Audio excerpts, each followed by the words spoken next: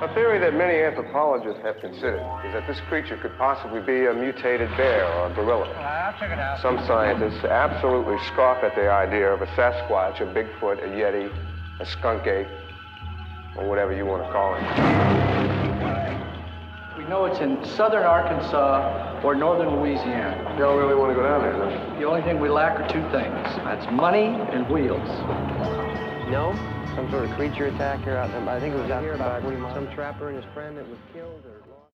Welcome to another episode of Ryan's Reviews. I'm your host, James Ryan, and on today's episode of the podcast, I am talking Creature from Black Lake. Woo! So this movie stands out for a couple reasons. It has Jake Elam. I hope I'm pronouncing that right. I've seen him in something else.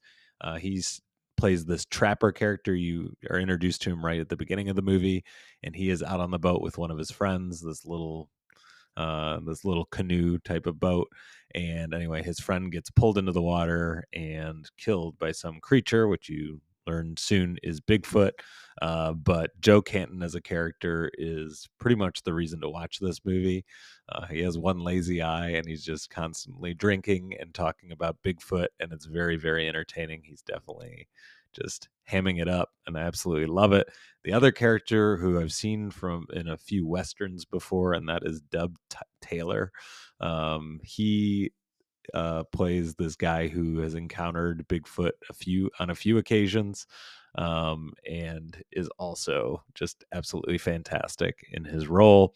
The two main characters that we follow, though, they're supposed to be graduate students from the University of Chicago, and they're going to this small town in Louisiana to try to figure out what is going on with all these Bigfoot sightings and kind of if they can come into contact with the creature and study it.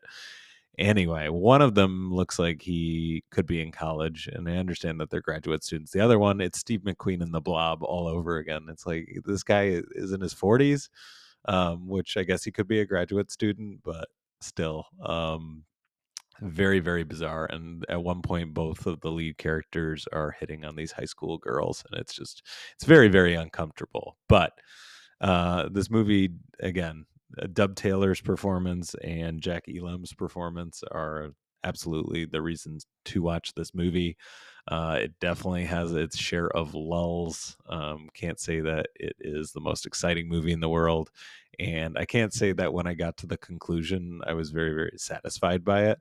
I'm going to spoil just a little bit. So if you think you are going to check out this movie, it's a very obscure choice. But if you think you're going to check out this movie, yeah, I'm getting into spoiler territory. Anyway, the two protagonists come across Bigfoot towards the end of the movie and are both horribly injured by him. But then the movie ends with them in the hospital, kind of just saying, oh man, now we'll have to start all over again. And that's it. There's no conclusion. They don't kill Bigfoot. We know Bigfoot's injured, but we don't know. I guess it was setting up for a sequel, which I didn't look up. I don't know if that ever happened or not. But that left it just a little bit unsatisfying when it came towards the ending of this movie. This movie uses a lot of Louisiana slang, which I absolutely loved. The main characters are often referred to as Yankees, especially from Dub Taylor's character, which is always amusing. And then, oh yeah, the word vittles is used. Anytime the word vittles is used, that it has to add a half star or a full star to just the quality of the film. But yeah, Creature from Black Lake, much more entertaining than Satan's Little Helper.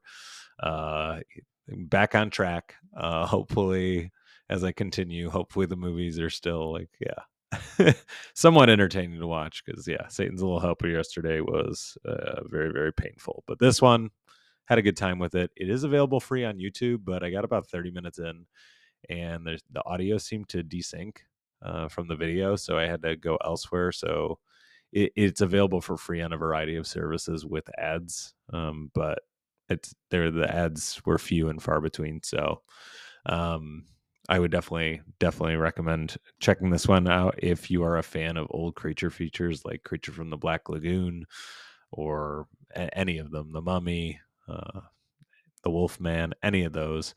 This definitely takes from those, adds a little bit, and I really liked it. So I think that's going to do it for today's episode of Ryan's Reviews. I will be back with a George A. Romero movie next, and that is Martin, which I believe is a serial killer movie. So, oh boy. And then after that, on Wednesday is Crawl, a movie produced by Sam Raimi. It's an alligator movie. And then on Thursday, I'm super, super excited because I am going to be talking about one of my favorite horror movies of the last 20 years, and that is The Descent, which I believe came out in 2005. So if you haven't watched that movie, I definitely recommend checking that one out before Thursday's episode. It is absolutely fantastic. It is just it's a creature feature, but the way that it just makes the viewer so claustrophobic is like nothing else I've ever really seen. Really makes you uncomfortable. Really, really like what it was going for. So yeah, check out The Descent if you haven't seen it.